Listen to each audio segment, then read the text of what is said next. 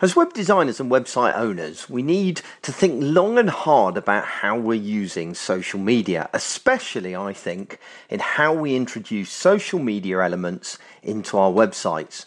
A while ago, I wrote a post about better ways of integrating social media into our sites. At the time, I thought I was proposing some healthy next steps that progress things further than slapping on some social media buttons and JavaScript widgets. However, my thinking has moved on, and I'm beginning increasingly to become aware that we need to radically shake up how we encourage social interaction online. The problem is that social media is often an afterthought. In many ways, it's just bolted onto the side of our websites rather than considered from the start.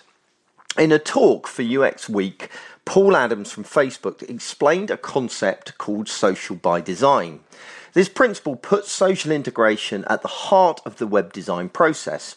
It recognises that humans are social beings and that we have trusted groups of friends that we turn to for advice on everything from what clothes to wear to which websites to trust.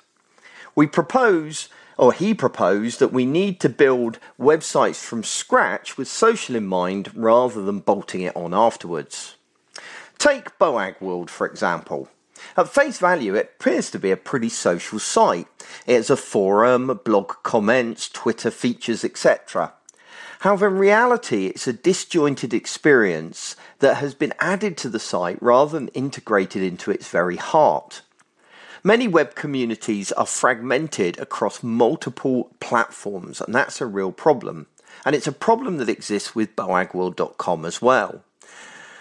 The trouble is it's technology driven rather than socially focused. Various disjointed conversations are occurring on different platforms.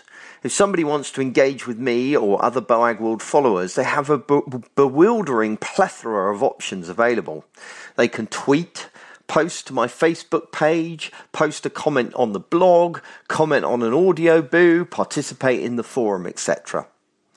Because different technologies drive each of these methods of contribution, they all exist in their own isolated silos. A user who follows me on Twitter will never see the conversation on the forum.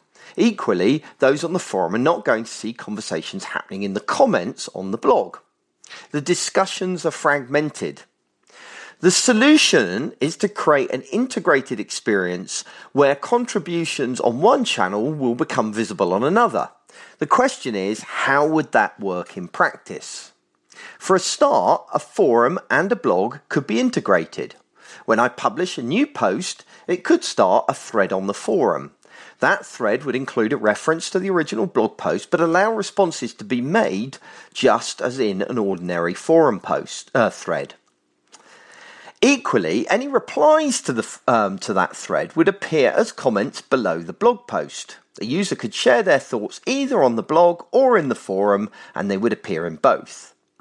Another great feature would be to turn an existing forum thread into a post. This would allow me to summarize the thoughts within a thread as a post and then attach that thread as comments to the post that I've just published.